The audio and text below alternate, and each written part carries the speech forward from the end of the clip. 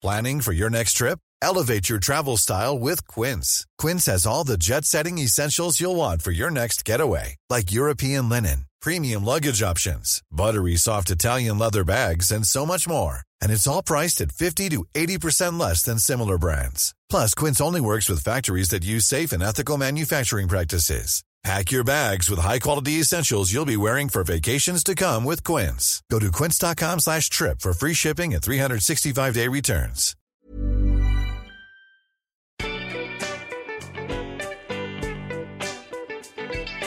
Hello and welcome to Sentimental Garbage, the podcast where we talk about the culture we love that society sometimes makes us feel ashamed of. My name is Caroline O'Donoghue and I'm off to get my colours done. Joining me is author and dodgy Harrison Ford look-alike you meet in Thailand, Aisha Malik.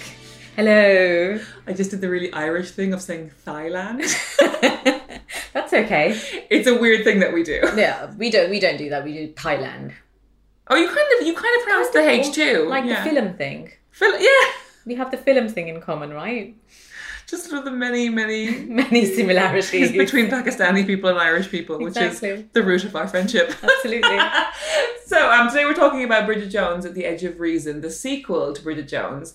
And obviously you came here and did, for our first season many years ago, you did the original Bridget Jones. And so it's very nice to be revisiting the second one with you. Yes, thank you for having me. Yeah, like what are our initial impressions on rereading this fantastic, fucking hilarious book? I was just going to ask whether I'm allowed to swear. Of course I'm allowed to swear. I'm on Sentimental Garbage. We're a cool podcast. Yeah, man. I fucking love the second book and I love it more than the first one.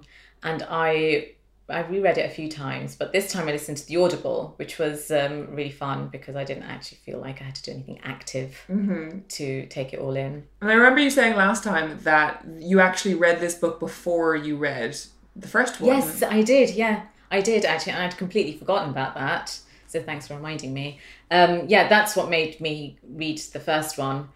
I just love this book. But I found Bridget slightly annoying at times because she's so fucking thick. She's so fucking thick. She's so fucking stupid. You kind of hate her and love her for it at the same time. Yeah, I feel like she is dumber in this book than in the last one. That might be the case, or maybe because we're older and perhaps wiser, her absolute lack of wisdom is more pronounced. The thing is that when she's like a little thick, I love it so much. Like the thing when she doesn't know where Germany is. When Tom bumps into Daniel Cleaver at a club and then he said, "Why are you so horrible to Bridget?" And Daniel Cleaver says, "How could I go out with someone who doesn't know where Germany is?" I did in my head think, do I know where Germany is? I had such a Germany dysmorphia. I had to Google just to make sure I knew the vague whereabouts of Germany. It was okay. It was fine. We were okay. We all know it was it's okay, yeah. Next to France. Yes. And Switzerland somewhere in the mix. But then when she, so that kind of thickness I find it's cute. Very cute. Totally adorable. But then... the relationship thickness. Hard to manage, particularly in the opening chapters. Particularly when her two best friends are equally thick and give her really actually bad advice. It's quite hard. The bits where she was... this book begins... I'm just going to do a quick plot summary while we're here, just to get the business out of the way. The Edge of Reason picks up where Bridget Jones left off, with Bridget and Mark happily together and in love. However, Bridget's insecure addiction to self-help, as well as her scheming frenemy Rebecca, quickly break Mark and Bridget up. Edge of Reason follows Bridget's adventures as she is locked up in a Thai prison, is sent death threats by her builder, and continues to be tortured by her parents and the smug marrieds of her life.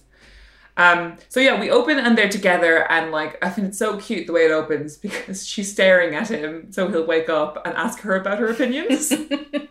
Because her opinions are so refined. I love how we never find out what her opinions are, just that Mark thinks they're very unique. Yeah, no, it's very cute. And actually I loved Mark Darcy in it. Yeah, he's really more so than I thought I would. Yeah, he's... in a kind of way that's slightly unbelievable. Yes, it is very romantic hero. His personality is saving complicated legal situations that Bridget is in, and talking about her in a nice way to people who aren't her that she overhears. And also just popping up whenever she's in need. Yeah. Miraculously. He's a very Deus Machina, isn't he? Yes, he is. His one like lone personality trait is being awkward at parties and liking Newcastle United. Yeah, That's which it. makes him human. Which makes him human. And I'm pretty sure that Helen Fielding's editor probably told her to stick something in to make him feel relatable. Yeah, less like just this pop-up. Yeah. Thing. Precisely. So it's very cute when she's just like, you know, she's all loved up with him and stuff, but obviously Bridget can't stay happy for very long because she's thick. She's thick and we need drama because we're thick. Also. And the whole opening, like, I'm going to say fifth of the book is just her putting two and two together and making 16,000. Yeah. And then her friends encouraging her to that it is 16,000. Yeah. And then her destroying her relationship with Mark. And it's actually quite hard to watch. Yeah. It's, especially when you consider that she is how old is she in this? Like 33, 34? Yeah. You kind of have a feeling that someone at that age should have got their shit together a bit by this stage. Yeah. Yeah. Magda, on the other hand, is probably her only sensible friend. Yeah, which is like annoying because it's that thing of like someone who, you know, the married friend is the only person who has any lick of sense. Or she managed to get married because she has some sense. Or that. Sorry. Yeah. But there's this thing when she like, you know, they go to 192, is that what it's called? Yeah. Which, did you know what 192 was? I have no idea. So they're constantly talking about going to 192, and then I realised, I did some research, it's a restaurant from the 90s that was in Notting Hill that in the mid-90s was like super, oh my god, like Tom Cruise is here, lots of celebrities, really? like the original kind of she British restaurant and all that. And then by the time this book is set, which is I think 1998, because Diana, I think it was starting to go out of fashion, which is why Bridget's obviously obsessed with it. Oh, I see. And is it still around? No, it closed. Yeah. Sadly. Sadly. There's lots of like Guardian odes to it. Oh, really? Which really shows you what kind of market's left on society. But it's them constantly in 192, and like there's a scene where she's like, oh, everything's great with Mark. He's lovely to me. I love him. And everyone's really annoyed because obviously their whole thing as this urban family is that they're all single together. And then she goes, and then she mentions this tiny thing about him bumping into Rebecca, and then they obviously blow it all out of proportion. Yeah. And then even though Rebecca is trying to steal him, they kind of make her believe that Mark is willing to be stolen, you know? Yeah, they're really actually, when I read or listened to that bit, I was like, they're actually really bad friends. Yeah, I was really hating them for the first sort of third. Yeah, me too. And then somehow it saved itself, didn't it, in some way or another, because they're also just thick. And you know, sometimes you can't blame someone for being stupid. I know, and there's like this thing, you certainly can't. And then, write that down on a piece of paper and keep it in my wallet. Very, very wise. The thing of like, you're really frustrated with her friends at the beginning and you really feel for Mark because he's like, I'm just trying to have a date with you, and you keep like taking phone calls to put out your friends' stupid dramas about their stupid boyfriends. Although I was really annoyed about the bit where he's walking with Rebecca. They're in their her beautiful country house. Yeah. And he starts complaining about these self-help books and her friends, and I got a bit prickly because I was like, don't complain about her friends. Yeah. They were there way before you were, love. Exactly. You know? And you don't have any friends. Yes, you don't have, for obvious reasons. Because men in their 30s. Terrible cold fish and men in their 30s don't have friends. Oh, really? Is that a fact? That's a fact. You heard it here first, people. It's really hard for them. They have grim friendships. But then you spend the kind of first bit being quite annoyed by them, but then when Bridget goes through all that stuff, being in prison in Thailand and all that, you're like, oh, they do come through for her, and there's a reason they're so dependent on each other because they're all each other have. Yes, they're not malicious. Yeah. That's the nice thing. And they are. One thing I loved about Bridget, actually, even though she is irrevocably stupid, is that she's also incredibly kind Yeah. and so empathetic and always there for people, for Giles. I love the Giles stuff. For the man who, you know, almost shoots her via a pen, Gary the builder. You know, she's just always sees the best in people. And you know what? I feel like we need more of that. She's such a live, laugh, love hunt, isn't she? Is. Even when she's in the Thai prison, she's like, you know what? I'm just going to sing Madonna. Yeah. It's shit. I'm going to have a breakdown, but it will only last about 35 seconds. The thing is, she's so kind. And I really feel like, because I've known her my whole life. Yes, she is our closest friend. She's our closest friend. And like, I feel like I'm defending her to like, not as a literary figure, but as a person that people are mean about. Yes. Like my dear friend. And I'm like, yeah, she is thick as shit. And she does destroy every relationship she has. And she's probably quite bad at her job. But she's so kind and she's so resilient. She is. She is. I was texting you at like midnight last night when I was finishing it. I was like, I'm just so proud of Bridget for how she handled herself in the Thai prison. Yes, me too. I felt that her eternal optimism is Yeah. something that we could all do with. Yeah. You know? I love the Thailand stuff so much. Yeah, it's brilliant. It's actually brilliant. The whole book is, you know, it teeters on the slightly ridiculous side, you know, Yeah. the boy that with the bunny in Mark Darcy's room. And Oh my God, let's just talk about, I'm sorry, we're jumping all around the place, but there's so much event. We're not being very linear with this, are we? So the first time she goes to Mark Darcy's house in Holland Park, which I can see so clearly, with like everything looks like a robot, everything's metal. She can't find any light switches. She goes upstairs and there's the son of his Filipino cleaner is foreshadowing there. Yeah, of Southeast Asia. Yes. There's a weird ethnocentric vibe to this. Yes, like with Wellington. But we'll get to Welly. We'll get to Wellington. So she in her the cleaner's son is sitting on the bed with a rabbit and some wooden balls. Is it dead or alive, the rabbit? Never clarified. I also wondered that. And she's like, oh no, of course Mark Darcy is a sex pest. And then she bolts from the house and doesn't take any of his calls and refuses to hear any reasoning. And then he just calls her like a day later and he's like, I realised that it was upsetting for you, but I just had to talk down my cleaner. Whose son is schizophrenic. Whose son is apparently, and like, we never hear about it again. No. I think he got rid of that housekeeper.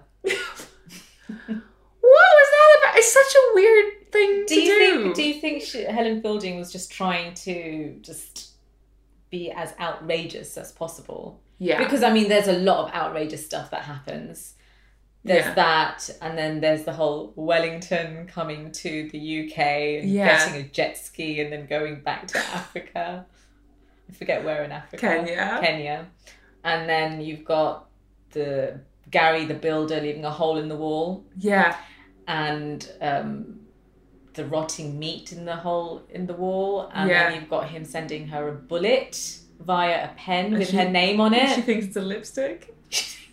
Or an invite to a party. Which, by the way, is a really hilarious stream of consciousness. So funny when she finds it. Yeah, it's very funny. The whole book is actually hilarious. It's just so funny. And like, it's just clever funny. It's not necessarily slapstick funny, and it is in parts, but slapstick funny, but it's just very clever about human foibles. Yes, and like how people really react to things, like the slow dawning of the bullet thing of like, first you're thinking it's like some kind of a PR thing, because the thing is, you would. If you're a London media hun, which I am, and you are, and I received like a weird sort of like thing like that. Yeah. And it was the late 90s, which is sort of the PR boom of like mental party invites. Yeah. I'd be like, oh, someone's thought of me. This is nice. Which literature festival sent this to me? Maybe it's for that panel I'm doing next week.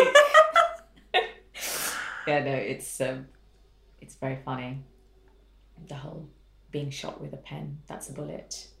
It's just, but like the thing is that it's so obvious that Helen Fielding was just throwing all the plot spaghetti at the book wall. But she was fucking having fun. Yeah. She was like, you know what, my first book was a huge hit. I'm going to do whatever the fuck I want with the second one. And it worked. I'm just going to plonk her in these mental situations. Yeah. And have her respond the way it's that thing of when an author knows their character so well and they can put them anywhere in the world in any situation and they know exactly how they're going to react. Yeah. It's almost like Alan Partridge. It's like Steve Coogan knows Alan Partridge so well that he can put him in any sort of format. Yeah. And he just knows. You know? Yeah, I agree. And that's what the sort of magic of the character is all about. But if it was just like, and I just wrote a sequel and they are so fucking difficult. They're the worst. You did? Oh my god, you did it as well. I did it as well. The sequel is. I think the second book syndrome is a real thing. Second book syndrome is definitely a real thing, and but then the sequel syndrome, is really difficult because you sit down to write, and all you can think about is every single time you've ever heard someone say about a film or a book or whatever wasn't as good as the first one. Every time. I've heard it myself. Said it myself regularly. I'm fucking went on blast about Sex and the City 2 for 2 hours, you know? Yeah. And you know, when I was writing my sequel, I'm sure you were the exact same. I would sit in front of my laptop every day and I would just think to myself like, okay, let's really boil down what it is people liked about the first one and let me sort of get the raw golden ore, the nugget of what that is, and let me exploit that in a different way with different stakes that are higher and better. Easily done. Easily done. And I feel like, in the nicest possible way, Helen Fielding just kind of didn't overthink it. Like, she was just kind of like, I'm going to have fun. Fuck it, I'm going to throw a bunny in there, schizophrenic, a stint in Thailand prison. Yeah. Random Kenyan guy. Yeah. Who really has no bearing on the plot, but is just kind of there for a bit and then fucks off again. The thing is that when you're writing a sequel, you have to think about the character's emotional arc. How do they grow? Yeah. Because with the first book, presumably their growth has ended and you don't have to worry about it. And then if you're writing a sequel, you've got to think about how they're... Yeah. So I think Wellington was there for a healthy dose of wisdom, but also commercialism, because he pretends to be very wise, but in the end, he's actually just there to get a jet ski so he can go back to Kenya and live the high life. I love how it's like this. So Bridget's mother has to be doing something mental, right? Yeah. So last book it was Julio. Julio. I love Bridget's mother. She's fucking brilliant creation. She's so good. She's such a great creation. And like she was so well played in the movie as well that she's perfectly. Really just in my head forever now. And like we all know what it means when someone's a Bridget Jones' mother. You know, it's such a character of British middle classness that's so easy to conjure. But you know, she had to do something crazy again, so she goes to Kenya and she sort of finds Wellington and brings him back, and the dad is like, oh yeah, Wellington's here. And Bridget's obviously really worried that it's like this incredibly exploitative relationship where white savior complex. Yeah, you can't do that. It's neo-colonialist mother. But then it's like this. It's kind of great because it's this mutually exploitive relationship. Yes, and I think this is what Helen Fielding is brilliant about. She writes characters without judgment. Yeah, she just writes them how they are. Yeah, flaws and all. Like no one person is brilliant and flawless. No one person is without prejudice. Yes. We're all just really fucking stupid and selfish and kind and empathetic and can be there for one another, but we can also be really, we can ruin relationships. That's what she does so brilliantly. It's so good. And as well, because like she's almost like she's using that whole thing, the white savior complex storyline, and it's like quite a small subplot really, but this thing of like, oh, the wise Kenyan tribe, and they keep referring to him as a tribesman, and it's just so mental. And then it's like, he's using that idea to get his own sort of stuff, and you don't blame him for it. No. And the narrator doesn't judge him for it. It's just But that's why it's so brilliant, because she doesn't set anyone up as being particularly noble. And that's just real life, because people generally have the ability to be great and also dicks. Yeah. And Wellington, no exception. No exception.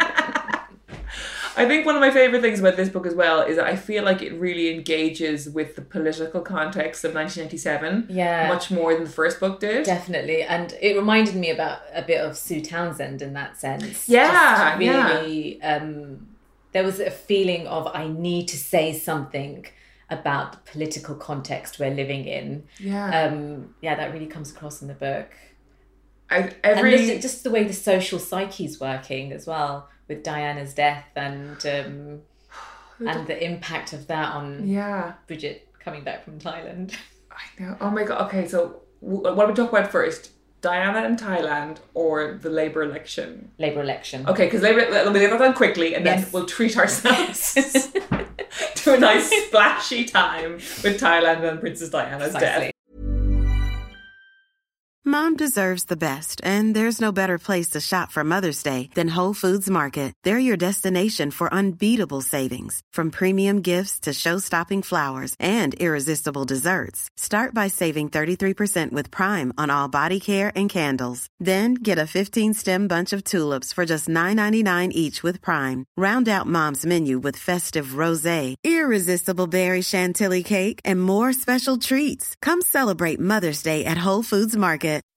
When you make decisions for your company, you look for the no-brainers. If you have a lot of mailing to do, Stamps.com is the ultimate no-brainer. Use the Stamps.com mobile app to mail everything you need to keep your business running with up to 89% off USPS and UPS. Make the same no-brainer decision as over 1 million other businesses with Stamps.com. Use code PROGRAM for a special offer. That's Stamps.com, code PROGRAM.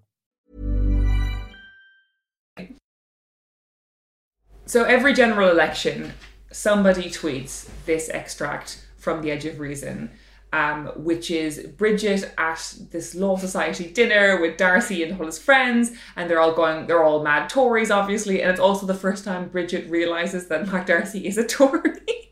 Brilliant. So good. She's so horrified, but so briefly.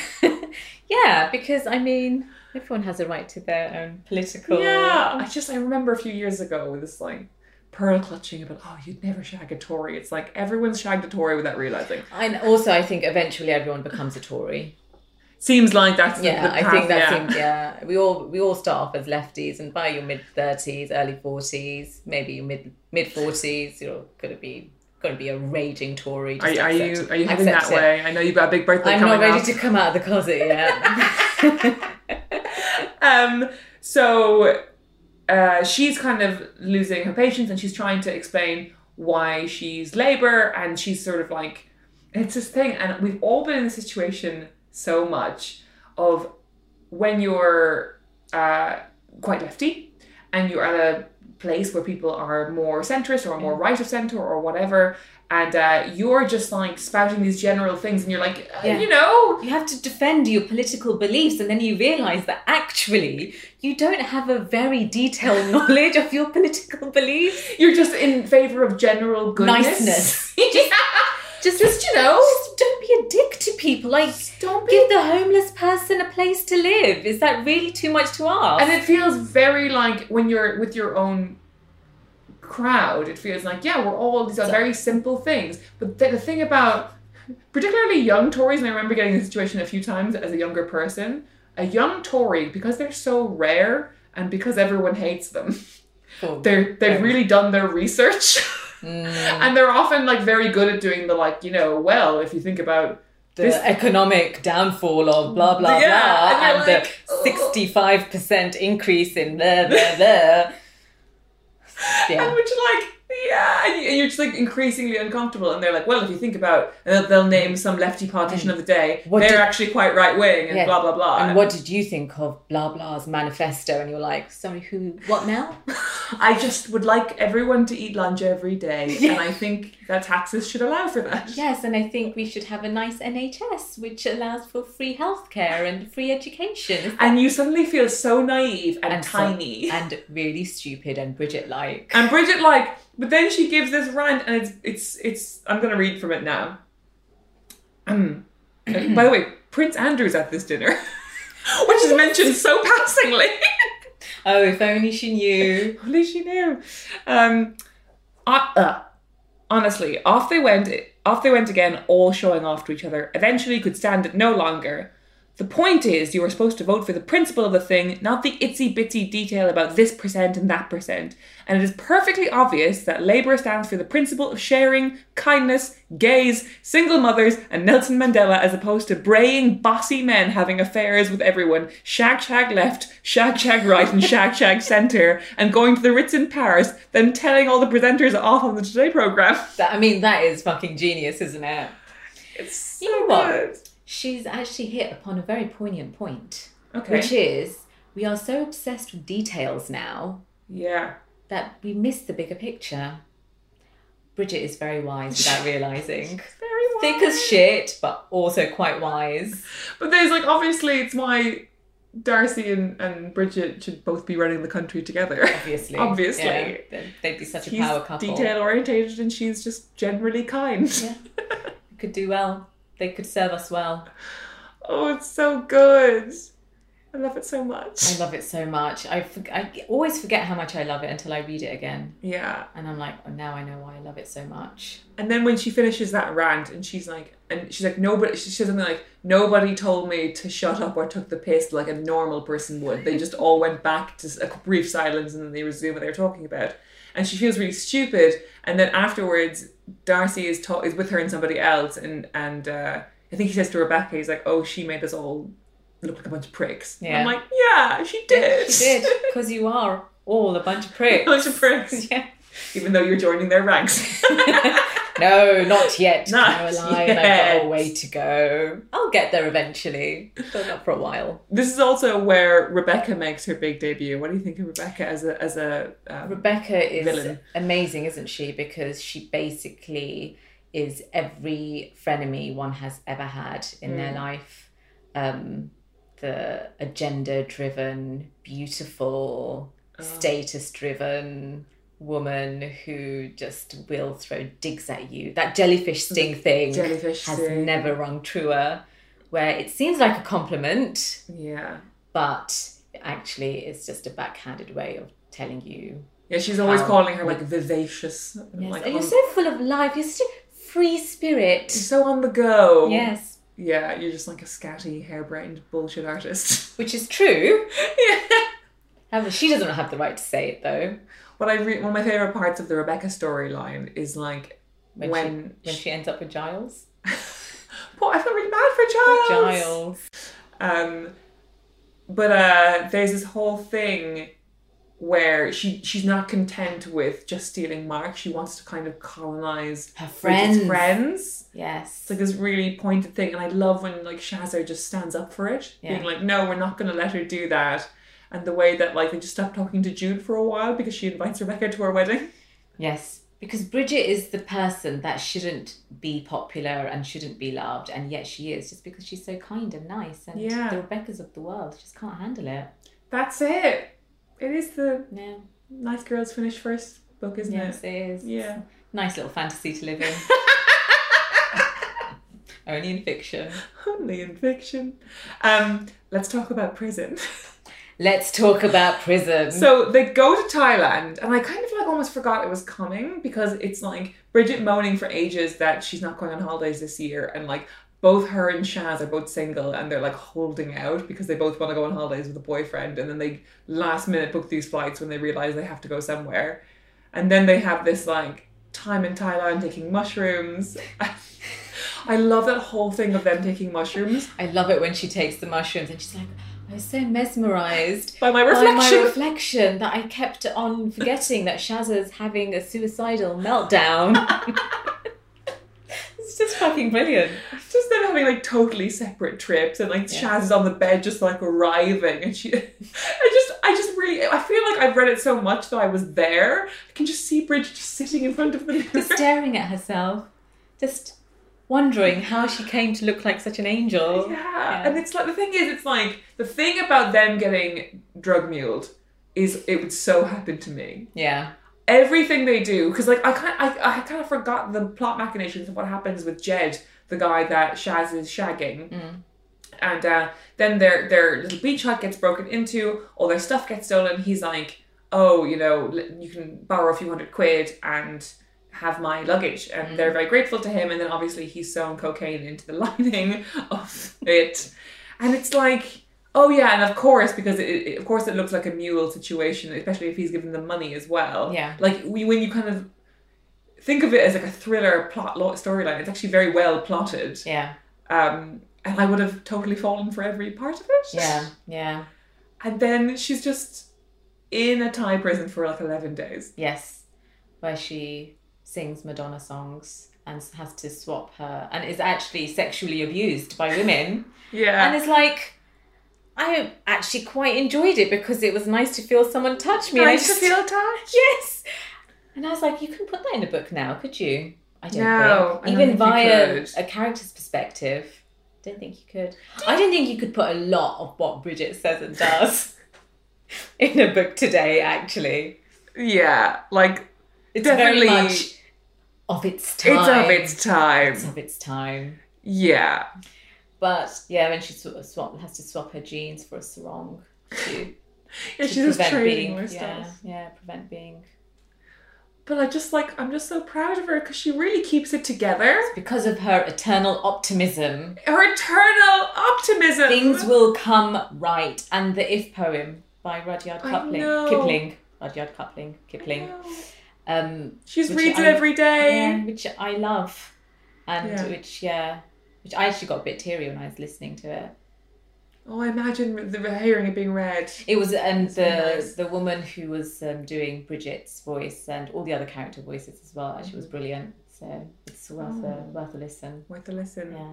And then, like, she's like, the way the consulate person who assigned her, it's just rubbish. And she kind of has to sort of stimulate him into getting her out. Yeah. It's almost kind of a waste that Mark Darcy sort of saves her from the whole thing because she's doing really well. Yeah. You know? Yeah. Yeah, she's not set up to be clever enough to get herself out of it. No, is that's she? true. Poor And Bridge. then she gets loose. She comes home, and I find it really moving, all the sort of the friendship stuff that happens then, because that's when they redeem themselves. They from really do. How shit they were in the beginning. Just the idea of like coming home from like an ordeal like that, and like your friends have changed your sheets and put flowers out and like stocked the fridge with milk tray. Yeah. I tried to bring milk tray today, but I got celebrations. I brought celebrations instead. It's just as good. Milk tray is such a love language in the Bridget Jones universe, isn't it? It is. It It really is. And then she's all set for the papers to come out with her. With her interview. Yeah. And then Princess Di dies. And at first it's quite funny because obviously it's been so long since Diana died, it's almost like a punchline in itself as a global event. And you're like, oh, it would be the day that Diana dies that Bridget's going to be in the paper. Yeah. But then actually the narrative really surrenders to mourning Diana. Yeah, and it does it really in a way that's not twee Yeah. or saccharine, but just does it really, really well, melding that comedy with this poignancy, this national grieving, and her personal grieving as well. And you really I responded to it as a reader. I really responded to it. It And felt really authentic. Yeah, and that word that I think we both agree should be brought back, how this going to lay flowers down for someone who you don't actually know is pretty naff, but also actually really the thing that you want to do because it just feels right. Yes. Even though it's like jumping on a bandwagon, but at the same time you have your personal reasons for it. And reading her struggle with that is so good. And it's like really this thing that we've all experienced, but I've never actually read about before. This thing of the line is it good? Is it normal? Good thing to do, or just weird? Yeah. Or just or naff or something. Yeah. Yeah. Like Helen Fielding always had such a good compass for what's naff. Yeah, she's so clever with that, because I felt that way when we did the NHS clapping every week. I kind of felt like I didn't want to do it because it's a bit naff and like, what does it actually mean? But then also doing it was really nice because everyone on the street, and I was staying with my mum at this time, everyone on our street would come out and we'd all wave to one another, and my mum would get her little drum out and bang that. It was nice at the same time, but it was also slightly uncomfortable. Yeah. And Helen Fielding plays with that really well. She really does. And like that whole sort of tussle with the self, and the way you there's a line where she's like, why do I live in a capital city if not to participate in these outpourings of national feeling? You know? And I've felt that so many times when various things have happened in London, whether it's a protest or and there's I really welled up when she goes and she brings a copy of Vogue and what else? A chocolate orange. Caroline, by the way, listeners, is now tearing up in my living room. I'm not quite sure what to do. You're so uncomfortable. I'm so uncomfortable with this display of emotion. She's being so Irish right now. And me, counter to my Pakistani heritage, and being very English. Because the way she says it's like, oh, they ran out of flowers, but so I bought her Vogue instead. And then because she quite liked Vogue. Yeah, because she quite liked Vogue. And it's this thing of like, she really feels like she knows her. And the way she talks about her in her diary is very like, she kind of says like, oh, you know, we weren't good enough for her, which is the sort of like very Englishy kind of, oh, our fallen angel. But then she's very much like, she really talks about what it meant to be a woman in your 30s who was single, and then to have Princess Diana to be in her 30s and a single mother and dating Dodie and all that stuff. And there's this line where she says, you know, Diana understood that your life isn't supposed to be a fairy tale, and she sorted out her own problems, and you really get this sense of this patron saintage that makes total sense. Yeah, it was very affecting, and it was really well written and really well done, and you just love Bridget more for it. Yeah, and you miss Diana for it as well. Yeah, I was too young when she died, really, and, you know, too Irish to care that much. But I really cared this time around. There we are. I was going to read a quote from that passage, but I think I'd cry again and you get uncomfortable. But don't do that. Don't do that. I've come off this like podcasting series with Dolly where she's really pulling it out of me and she's really encouraging it. She's a pervert for tears. Now I'm here and you're like, stop it. Cut that emotion right out. Cut that shit out, Caroline. We don't deal with that. Okay, can I say one line that I liked? Yes, go on then. Okay, it's very short. Where they're talking about all these unlikely things that have happened because Rebecca and Giles have got together, and it's a couple of days after the funeral for Lady Di, and she's like, bats will start eating the sun. I expanded. Horses will be born with tails on their heads, and cubes of frozen urine will land on our roof terrace offering us cigarettes. and then Chaz says, and Princess Diana is dead. Oh, that is brilliant timing. That is brilliant. Brilliant timing. She's a fucking genius. Oh, she's so good. She's so good. Because the thing is, I've been doing this podcast for a while now, as you know. I haven't been here at the very beginning. And I've kind of built up this thing in my head because there are so many overlooked female authors in this genre. And I'm like, you know what? Helen Fielding was great, but there are lots of people who were as good as her. They just didn't get the attention because Helen Fielding had this huge profile with her journalism and blah, blah, blah, blah. Who might that be? Can you think of anyone? Here's the thing, I'm wrong. There we are. Here's the thing, I'm fucking wrong. She's the queen. Yeah, she's actually the queen. And every time I read Bridget Jones, and it's on a regular basis, right, I just remember that why she's the queen. Yeah. Because no one gets it as astutely as her. I just think her and Sue Townsend are the greatest female.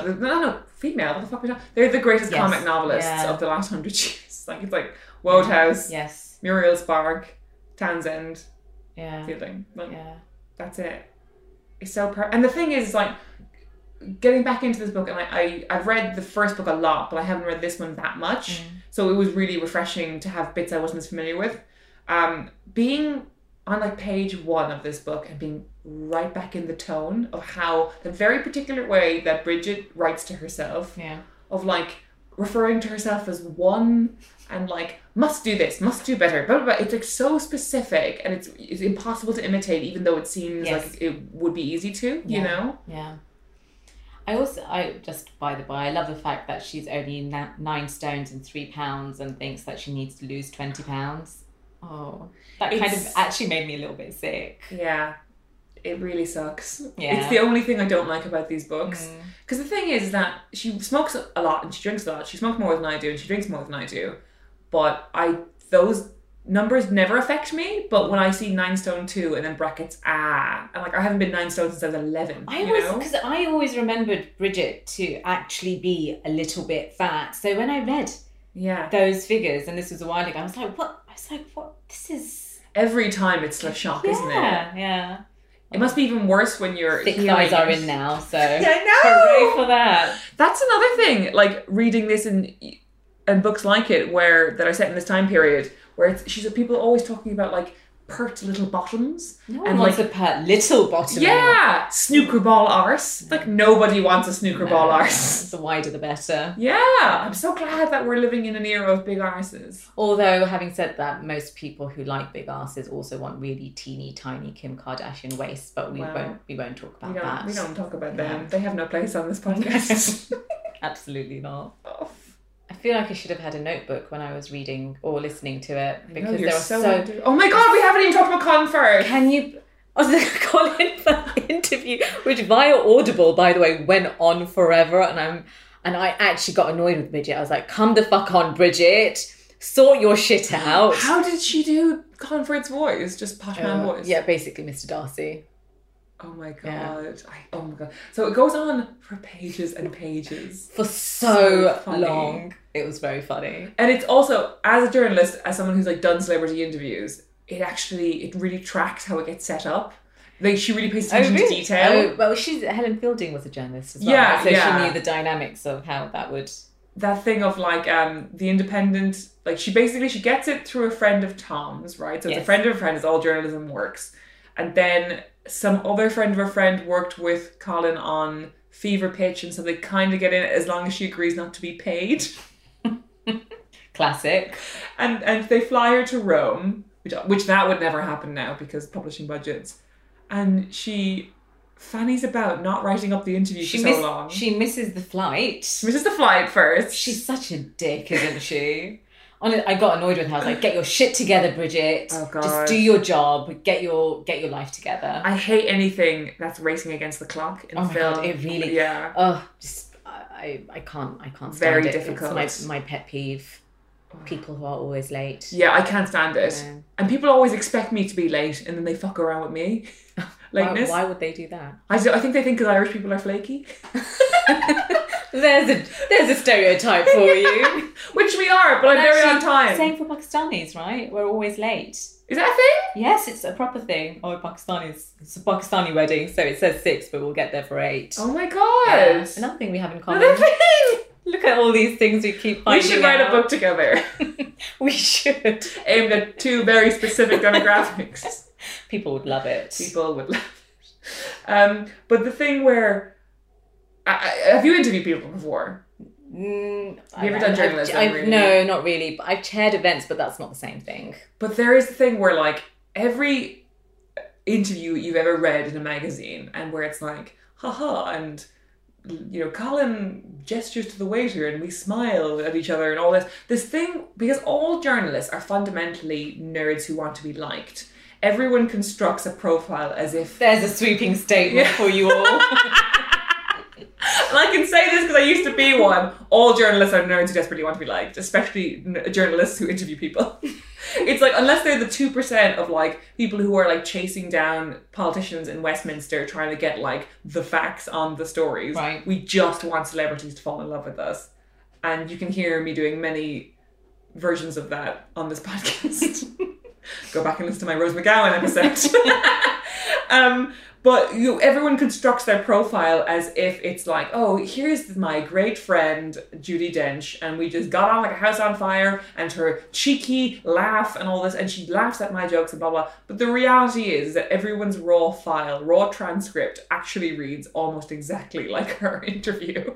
Oh, really? Okay, maybe no one asks, Colin Firth what his favourite colour is. Shocking. But the way she opens every subject with, do you know BBC Pride and Prejudice? And do you know Fever Pitch? Every project she asks him about, she says, do you know? That is a great scene, isn't it? It's so funny. It's so funny. And she just keeps asking him about the scene where she jumps in the lake. Yeah. BBC Pride and Prejudice. And how I didn't find it believable that they would print the transcript though in the Independent. That was kind of slightly far-fetched. But then remember a few years ago when I think it was OK or Now magazine or one of them, they interviewed Gemma Collins about her book, and the PR hadn't supplied the book to. Do you remember that? No. So the PR hadn't supplied the book to the journalist, and the journalist kind of came in being like, "Hi Gemma, haven't read the book, didn't get it in time. Let's talk about your career." And Gemma Collins was really offended by this and just sort of like chewed it up and spat him out. And they printed the whole transcript because it was so mental. Yeah, that's brilliant. Oh well, I guess it does happen. I guess it happens sometimes when it's very, very funny, which this was. Yeah, this was very funny. Although at one point I was like, "You are an actual idiot, Bridget Jones, an actual idiot." I love though how like obviously Helen Fielding is clearly a fan of Colin Firth because she wrote him to be so dreamy. Yes. When he actually appears in the text. Yeah. Do you think that she's the one who got him to be in the film?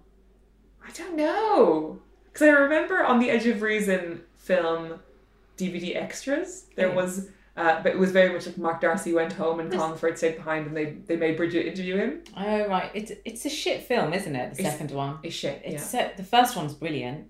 A work of art. And I actually have a lot of affection for the third one. Oh yeah, the third one wasn't bad. I didn't love it like I loved the first one, but it was better than the second one. It felt very Mamma Mia, here we go again. Like it's very much for the fans. It's a fun time. It's a bit more fancier and glossier than the first movie.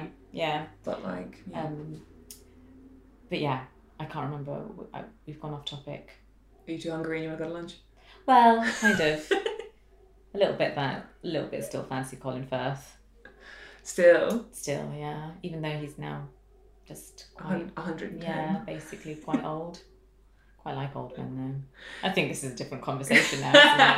There's one thing I want to talk about because I sent it to you in a voice note last night and then you didn't respond very rudely. Oh yeah, sorry, what was that again? Oh yes, the Richard Curtis thing. Okay, so as eagle-eyed fans will know, Helen Fielding is the godmother of Scarlett Curtis, Richard Curtis's daughter. Hello, Scarlett, have you listened? This feels like the kind of podcast you would listen to. You seem like a cool girl. And in the book, Bridget's goddaughter is Constance, who's 3. Now, I did the maths. She was very serious about this. I went and I looked at when she would have written this, which would have been 96. Or no, she would have written in 98, right? Oh, yes. If it's set in 97, yeah. and it came out in 99. Right. So, Scarlett Curtis was born in 95.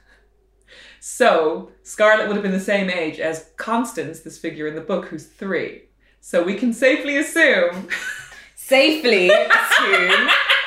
Just like every author writes the main character as themselves. It's so horrible because I have such a go at people when they think that my characters are from life, and then I'm like, oh, Constance is Scarlett Curtis. But Helen Fielding did say that Shazza was based on a friend of hers, didn't she? I'm pretty sure I read that somewhere. I know that from somewhere. Oh. Yeah. I believe that, yeah. But I don't think Helen Fielding and Richard Curtis talk anymore. They fell out. Yes. How do you know that? Because I don't know, I read it somewhere, I was listening to a podcast or something or another, but they fell out after the second film. Oh no. Yeah, I'm really sorry to tell you that. I hope Helen and Scarlett are still close. I mean, I don't know. I'm sorry to break your heart. Don't start crying again. When I walked in here today, one of the first things he said to me was, friendship groups aren't a thing. Friendship groups are not a thing. They're not a thing. They don't last. They have an expiry date. Yeah. You show me one friendship group from teens or their 20s who have lasted for the decade. Without massively resenting one another. Yes, exactly. I just don't believe it. Maybe I just don't believe it. I agree. I like it. Yeah. As someone who has very little contact with most of the childhood friends, I don't have any childhood friends. You're very old. I also don't have many friends, so that might have something to do with it. I'm your friend. Okay, we're going to wrap up. But do we have anything left to say about The Edge of Reason? It's brilliant. If you haven't read it, read it. What's your favourite joke? My favourite, there are so many, but although the Oxfam joke where she starts throwing away her self-help books. The screenshot you sent me yesterday, when I listened to that, I actually was lolling for ages. It was so funny. Shall I read it out? Yeah. The paragraph. Yeah, I think I screen grabbed it and sent you last night. You did. So she, in a fit of trying to find a sense of self and not let self-help books ruin her relationships, Bridget Jones decides to throw all her self-help books away and give, so she says, right, all going in the bin plus the other 32, oh God though, cannot bear to throw out the road less travelled and you can heal your life. Where else is one to turn for spiritual guidance to deal with problems of modern age, if not self-help books? Islam, obviously, Bridget. Also, maybe should give to Oxfam, but no, must not ruin relationships of others, especially in third world. Would be worse than behaviour of tobacco giants. That's fucking brilliant. Such a funny image. I can't handle it. It's so funny. The idea of like women in like Sudan or something just picking up women are from Mars, men are from Mars, women are from Venus, and just destroying their relationships because Bridget gave them to Oxfam. I mean, she's so fucking thick, isn't she? But hilarious. She's so good. She's so good. Do you know people were quite mean about this book when it came out? Were they? Well, no, I read a piece in, I think it was The Guardian from the time, of being like, basically being like, aren't we all so fucking sick of this annoying marketing campaign? And apparently, I find this very glamorous, there was silk cut handed out at the launch party. Ooh. I find that so hot. That is very sexy. I love that. Yeah. Wouldn't happen now though, would it? No, absolutely. Anything being handed out at a launch party that isn't a fucking sticker and a proof. Or tote bag. Woof. Okay, I've been Karen O'Donoghue. You've been H. Malik. I have been. Tell me about your stuff so these people can buy it. So I wrote a Muslim Bridget Jones. Not as funny as Helen Fielding. Oh, just as funny. Well, I mean, there's a different kind of hole in the wall in that one. There is a different, which is why I enjoyed the hole in the wall in this book so much. And also have written a couple of children's books now. My latest one, very beautiful one in front of me. 7 Sisters, out last week. It's gorgeous. And each of the characters are named after a niece or a godchild. You see, Lola, my goddaughter, is the minority in it because she's the only white girl. There she is. I see her with her bob. Her sensible bob. My last book was This Green and Pleasant Land. Which is so good. Thank you. Another hole, but not in the wall, in the ground. You love holes. I do love holes.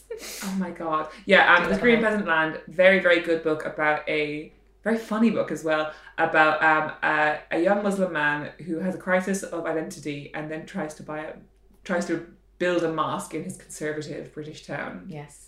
So good. Thank you. Well, that's all I've done. Yeah, and you've got a new one coming, I think. Yes, The Movement, which isn't out until next year. But everyone look out for it. Yes. Yeah. Yes. It's all about shutting the fuck up. Yes, it is about shutting the fuck up. And I remember when you were researching for that, you shut the fuck up for a month, right? A week. A month. Okay. Would have taken it a bit far, love. Yes, I did. I went silent for a week to see how it would feel to not converse with anyone or communicate verbally with anyone. It was great, actually.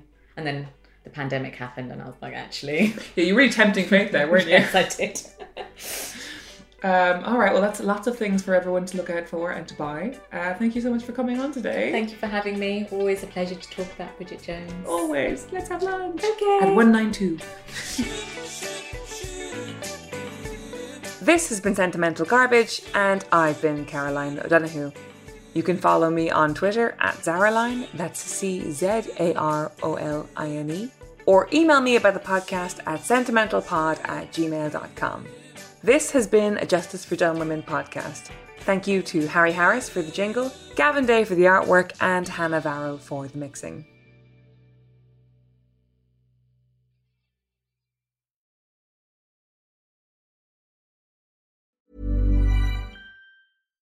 When you make decisions for your company, you look for the no-brainers. And if you have a lot of mailing to do, Stamps.com is the ultimate no-brainer. It streamlines your processes to make your business more efficient, which makes you less busy.